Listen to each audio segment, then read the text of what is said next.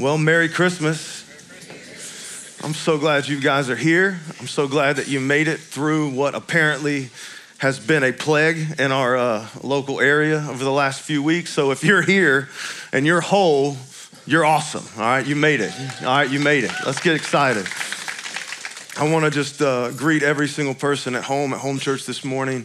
I just feel in my heart every time we have a big service like this or a special moment, there's always people who haven't been to church in years. Turn it on, they're more open, they're more receptive. So I want to thank you so much for giving us just a few minutes of your time. And I believe that the Lord is going to do an amazing thing in your life this morning. And I want to thank all of the people who are in overflow. I know that that was probably not what you thought you wanted, but I still believe you're here and God is going to do something incredible in your life. And at the end of this service, I'm going to come over there and I'm going to close out that little room so I'll get to meet you and hang out with you. So I love you. Don't leave. Stay right there. This morning, I am beyond excited to preach this message. I'm going to be honest with you. Can I just be pastorally honest with you? In the past, I've struggled with Christmas messages because I've always felt like there's only one or two messages that you can really preach, and that's what people expect, and that's what you want, and it's kind of important. So let's just find the same things and just kind of put it out there, and everybody goes home, and it's a Christmas message. Christmas services in America are famous for people who don't really go to church. They still come to church just out of a cultural obligation on Christmas. And I want to thank you guys for being here.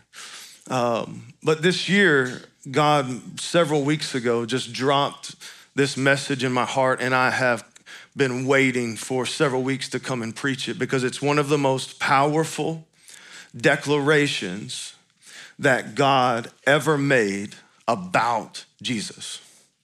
One of the things I think that we miss sometimes as we go through and we read the Christmas story is we forget how clear, how concise, how deep and how powerful God made it known on the night of Jesus' birth that this was not just another baby hanging out.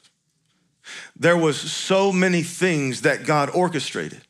Now, he spent 2,000 to 3,000 years speaking through prophets and speaking through teachers and speaking through different things in the Old Testament that were prophesying and were making known the goodness and the greatness of the Messiah that would come in the future. But on the literal day of, on the night of, God in his goodness and his wisdom and his power, he wanted to make sure that there was zero confusion about what he was doing through the birth of Jesus.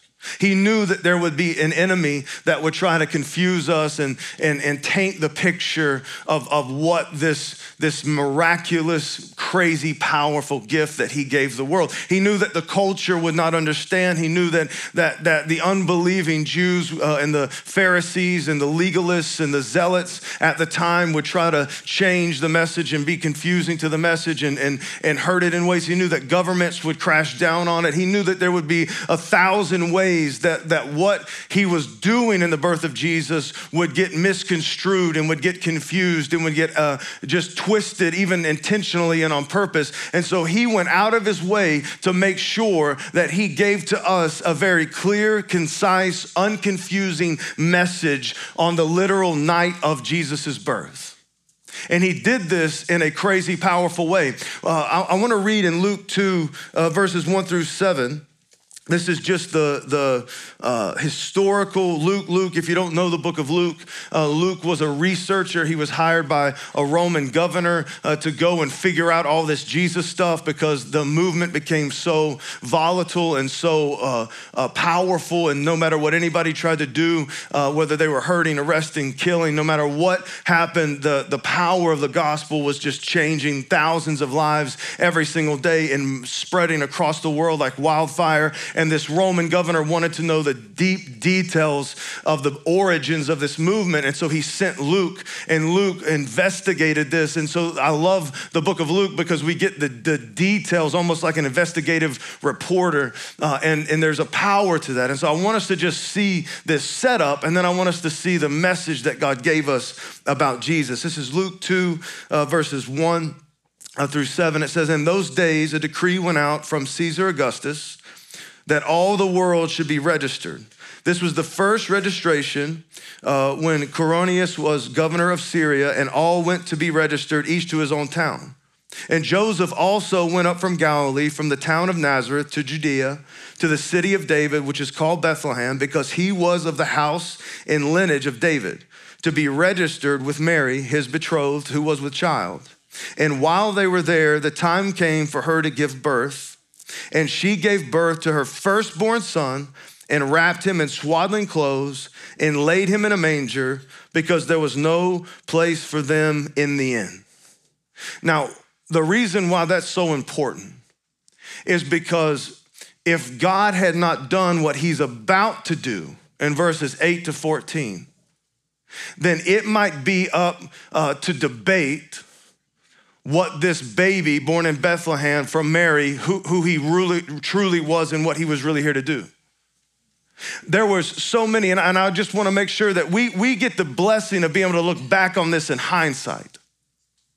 But at the time, even though there was countless prophecies of the Messiah, even though there was countless scriptures and countless prophets and countless times God himself spoke to the hearts of men about the coming Savior, about the coming Messiah, about the Christ, the anointed one that would come out of Israel and be a blessing to the whole world, even though there was countless, hundreds of prophecies that pointed to this Messiah, every single Jew at the time, every single man and woman in Israel at the time had a misconception of what the Messiah would be and the role that he would play. And they were looking for someone and something to do very, very different things than what it was that God sent Jesus to do.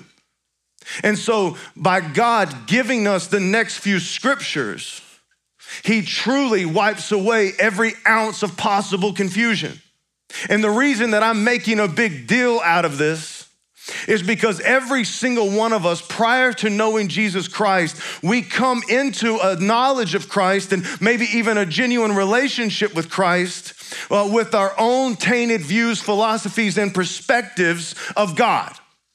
I think the thing that we fail to understand is the damage that sin has truly done to our hearts, our minds, our bodies, our philosophies, the perspectives that we have, that sin has deeply damaged those things and geared those things away from God and in an unhealthy manner.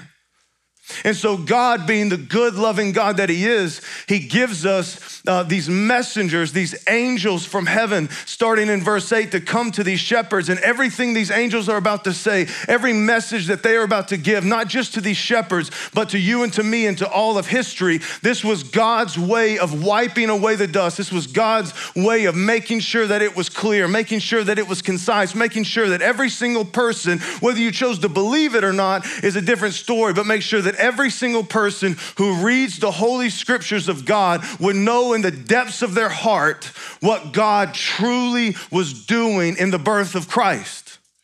Now, what I'm about to say and what we're about to read, the main scriptures this morning, there is a lot of it that's gonna fly in the face of what you naturally think and believe about God. And what's unique, and we'll get down here in just a minute and you'll understand what I'm saying, is when I say it, you won't think that you disagree with it. You won't think that it's something that plagues your heart. But what I need you to understand is that God gave us this clarity for a reason, because he knew the sin in our flesh, he knew the enemy himself and the culture that we're raised in would shift and shape all of our perspective of God to the point that we fear God in an unhealthy way, to the point that we view God in an unhealthy way, to the point that even in giving in a relationship with God, we still don't view him as the loving Father that he desires us to view him as. And so as we read this, I want me, especially if you grew up in church, I want you to do me a massive favor, and I want you just to pretend for a second that you don't know everything. I know that's hard because I know it's not true. I know you know everything. I got it. Your wife hadn't figured that out yet, but I know you know everything. I got it. But just for fun, let's read the next few scriptures like we've never read them before, and let's just hear them as best we can with the most truly innocent heart and let the Spirit of God take these words and change your life with it. Amen? Amen. All right, this is Luke 2, 8 through 14. Now it says, in the same region, there were shepherds. So as Jesus was literally being born, in that same area, this took place. In that same region, there were shepherds out in the field, keeping watch over their flock by night. And an angel of the Lord appeared to them, and the glory of the Lord shone around them, and they were filled with great fear. And the angel said to them, fear not, for behold, I bring you good news of great joy that will be for all people. For unto you is born this day in the city of David a Savior who is Christ the Lord. And this will be a sign for you. You will find a baby wrapped in swaddling clothes and lying in a manger. And suddenly there was with the angel a multitude of the heavenly host praising God and saying, glory to God in the highest, and on earth peace among those with whom he is well pleased. So I want to spend just a few minutes on Luke 2, verses 10 and 11. Every word that these angels said came from God the Father. Do you know what angel literally means? It means messenger. They're messengers of God. What we get when the Bible describes these beings, they don't describe who or what they really are.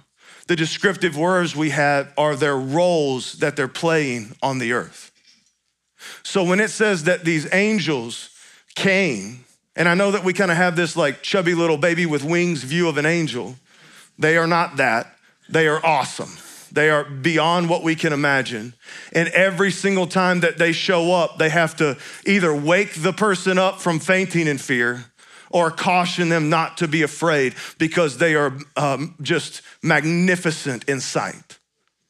But their role are messengers. So when they show up on the earth to speak to history, they are literally speaking the very words and the heart of God the Father to this earth. So as we read this, though it's coming from messengers to shepherds, the way that we really need to read this is from the heart of God the Father to your heart. Because this is what God the Father wants the world to know about Jesus.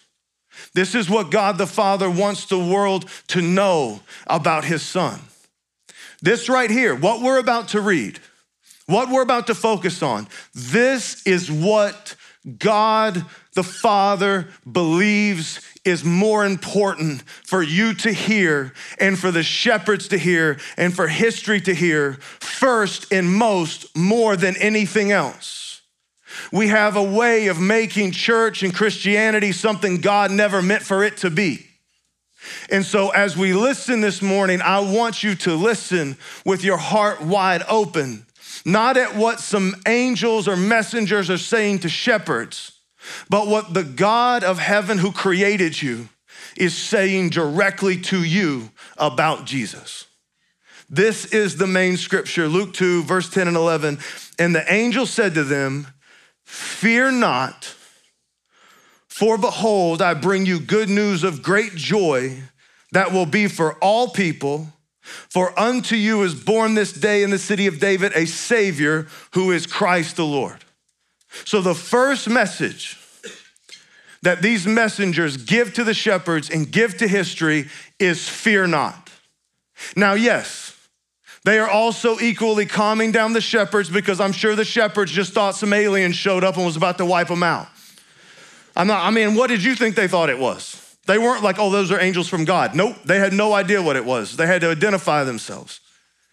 So they're saying fear not. But I believe that they're also saying, because of the connection that they're making, they're also saying, do not fear us.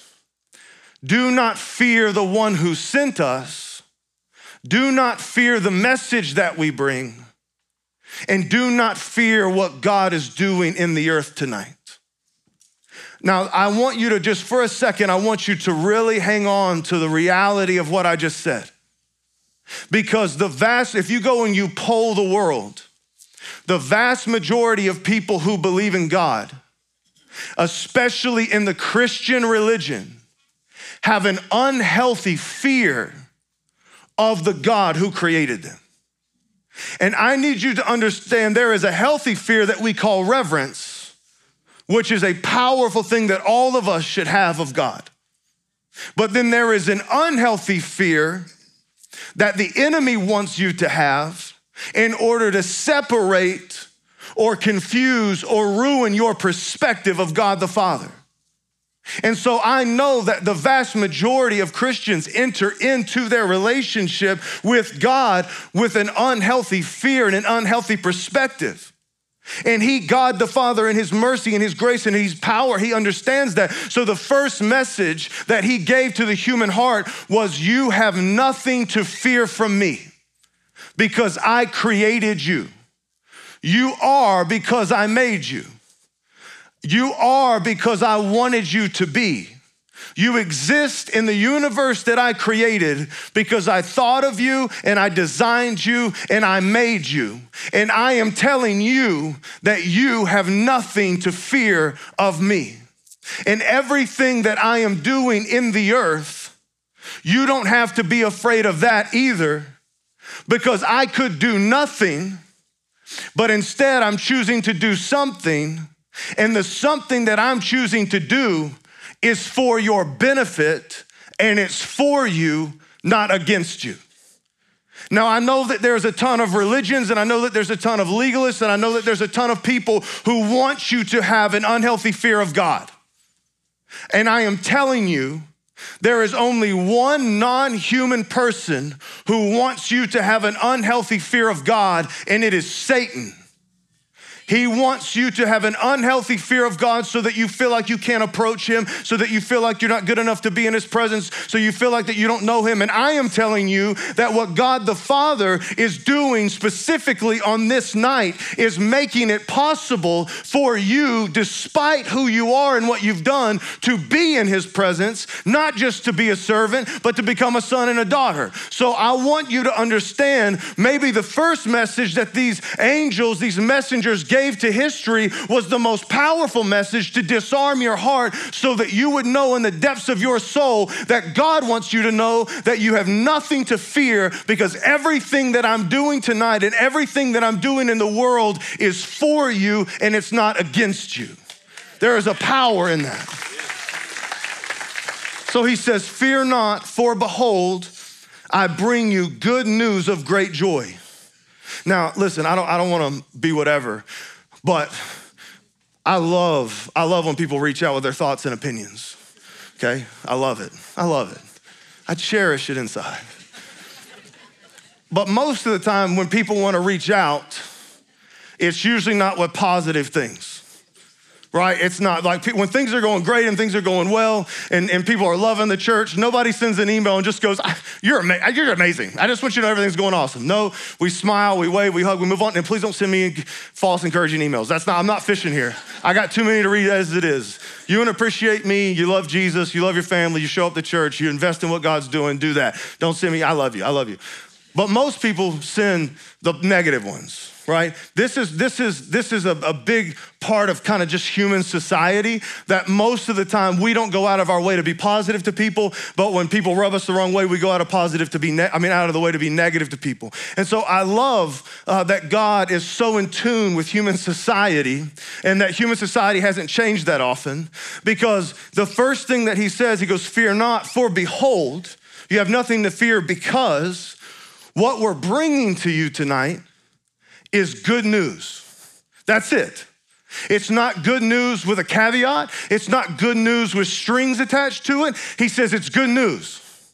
So I want you just for a second, I want you to pretend you've never read the Bible, you've never heard this story, you've never heard these scriptures, and you're one of those shepherds, you're standing out in the field, you smell bad because you've been out there for weeks. All right, one of the sheep just ran off and you almost got eaten by a wolf, and you're just stressed and you're hanging out, and then angels show up, terrify you to your soul, and then they tell you, fear nothing, but I want you to know everything that I'm about to say and every part of what I'm about to bring and every message that I'm about to give and everything that God is about to do in the earth tonight is good news, period. Not good news if, Not good news, however, not good news, but it's good news. Now, what you do with that good news matters, but he says it's good news. In fact, he goes, it's good news of great joy. The only thing the true, genuine message of God should do to the human heart is create great joy. If it does not create great joy, there is a strong possibility what you're hearing is not the gospel of Jesus Christ. The gospel of Jesus Christ creates great joy. Legalism creates shame. Religion creates fear. And I could go on and on and on and on and on and on. But the message, and God, I want you to understand, Jesus shows up, and day one, God says, I want you to understand what he means to this world. It's goodness, and it's good news, and it should cause great joy. And if it does anything in your life but cause great joy, some of you grew up in churches and the gospel that you heard did anything but cause great joy, it wasn't the gospel of Jesus Christ. See, I'm not ashamed of the true gospel of Jesus Christ for the same reason Paul wasn't, because Paul says, I'm not ashamed of the gospel because within it is the power to save those who believe it. The heart of what God wants the earth to know is everything I'm doing tonight, you have nothing to fear. It's good news, and it should only create great joy in your heart. And if it's not from God the Father. It's not the good news, and it's not the gospel of Jesus Christ. Now, what you do with it is important, but the gospel in itself is nothing but good news of great joy. And as he justifies the fear not by telling you it's good news of great joy, he then justifies the good news of great joy with the reality, 3 words about this baby that's been born, 3 words about Jesus. It says, for unto you is born, fear not, because I'm bringing you good news of great joy. This good news of great joy is a reality because the baby that's born this day in the city of David is a Savior who is Christ the Lord. He says he's a Savior. Now, I want to hang on to that just for a second because I think we just blow by words sometimes. Now, God the Father could have sent the Son to do anything that God the Father felt like that needed to be done on the earth. That was a convoluted way of saying God could have done anything that he wanted to do. And he could have sent Jesus to be an accuser. And there's a lot in our life that we could be accused of. He could have sent Jesus to be a prosecutor. And there's a lot in our life that we could be prosecuted for. He could have sent Jesus to be the judge. He could have sent Jesus to be the punisher. He could have sent Jesus to do 100,000 different things. But God the Father sent Jesus to the earth for one primary role and one primary purpose, and that was to be a Savior. Amen. That was to be a Savior. Now, I want you just for a second. He's a Savior. Now, what that means is, and I want you to hear me. This is the most important. If you don't get anything else, I need you to hear this for the next few minutes. This means the way that God views you. Because I know that sin and the enemy and the culture and religion has created in us, so many of us, to believe and to think that God looks at us like we are wicked, evil creatures. He looks at us like we deserve to die. That he looks at us like we're trash. That he looks at us like we're garbage. That he looks at us like that we're just one word, one action away of God just being done with us and just kicking us out. Now, I really, really, really want you to understand, none of that is ever written or even touched on in Scripture whatsoever. For God the Father to send Jesus, and for the message that God wanted you to know about Jesus was that he was a Savior, means that he views you as someone who is in need of being saved. Which means that he doesn't view you as the enemy, though the Bible says that we make ourselves enemies of God and we're hostile in our minds. God is not hostile towards you. What he views you as your creation. If you're getting baptized, you can go back. He views you as his creation whom he deeply loves. And he views the sin in your life as something that you need to be saved from. He views the damages of sin in your life something that you need to be saved from, something that needs to be healed. He views your destiny that sin has created for you, which is death, as something that you need to be saved from. He loves you deeply, and he does not view you as an enemy. He views you as someone who has been captured and enslaved by the one true enemy. And so he sent Jesus not to accuse you, prosecute you, judge you, or condemn you, but he sent Jesus to save you from sin, to save you from the consequences of sin, to save you from the sickness and the death that sin brings, and to save you from eternal separation from him. So I want this to, if you have, whatever view you have of God, whatever perspective you have of God's perspective of you, let it change right here and right now. God loves you, and he sent Jesus to save you. In fact, the most famous scripture of all time is John 3:16 and 17. For God so loved the world that he gave his only begotten son, not to what? To condemn the world, but to save the world. Right? Because our sin already condemns us. He views you as a prisoner of war that needs to be saved and brought back home. He doesn't view you as an enemy. Though we make ourselves an enemy of God, he still views you as a child that needs to be brought home. The prodigal son that needs to be brought home. That's how God views you. In fact, that view never changes. That view never changes. He always views you as someone that needs to be saved. He always views you as the sin being the enemy, but you not being the enemy. And I love this, that of all the things that God could have said to us on day one, he said that he's a savior. He goes on to say, for unto you is born this day in the city of David a savior who is Christ, the Lord. Now Christ, that's the word for Messiah, anointed one. This is the label that the Old Testament gives Jesus. Now, if Savior is the role and the purpose of Christ, for God to give us this word, Christ, Messiah, and anointed one, if Savior is the role, Messiah is the essence of the ability to get the job done. He's the anointed one. He's been anointed and appointed to accomplish the purpose, which is to save humanity from sin and the hold of the evil one. So what the Old Testament prophesies and what this scripture establishes and what the rest of the New Testament teaches us is that Jesus was the only being in the universe that could save the world from sin. That he was anointed, he was gifted, he was given everything that was needed to succeed in his mission. He defeated sin in three ways. He defeated sin by never sinning.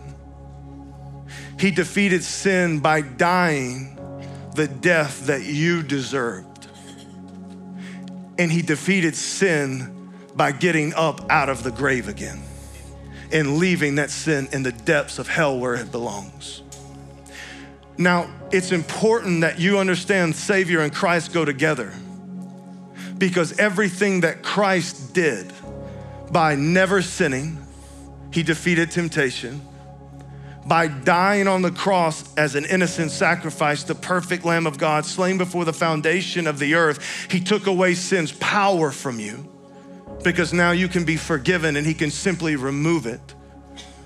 And three, because he got up from the grave, he's gonna make sure that you get up from the grave too one day. So every single thing that needed to be done in order for him to truly be your savior on every level, he was anointed to do it and he did it. That's why he's not just the Savior, but he's the Christ, the Messiah, the anointed one. And the third descriptive word that God wanted to make sure that we understood about Jesus is that he is the Savior, who is the Christ, the Lord. Now this is bigger than I think that we realize. In any given business, there's levels of authority, right? Even here at the church, like we've got interns and team leads and directors and staff and all the way up. And if you go into any business or you need to solve a problem, you've got to find the person who actually has the authority to solve the problem and okay what's happening. One of the things I think is so annoying is when you go in and you deal with somebody and you waste 10 or 15 or 20 minutes of a conversation just to find out they have no authority to actually help you or do anything. And so what God's wanting to make sure that you understand about Jesus is that he is not just a human. He's not just a prophet. He's not just a king out of the lineage of David. He's not just the promised Messiah. He's not just the Savior, but that he is the Lord God Almighty himself, which means that he is in fact the highest authority in heaven and earth because God the Father handed him all authority, which means that when he says you're forgiven, no one or nothing in heaven, on earth, or in hell can trump what Jesus Christ said or did.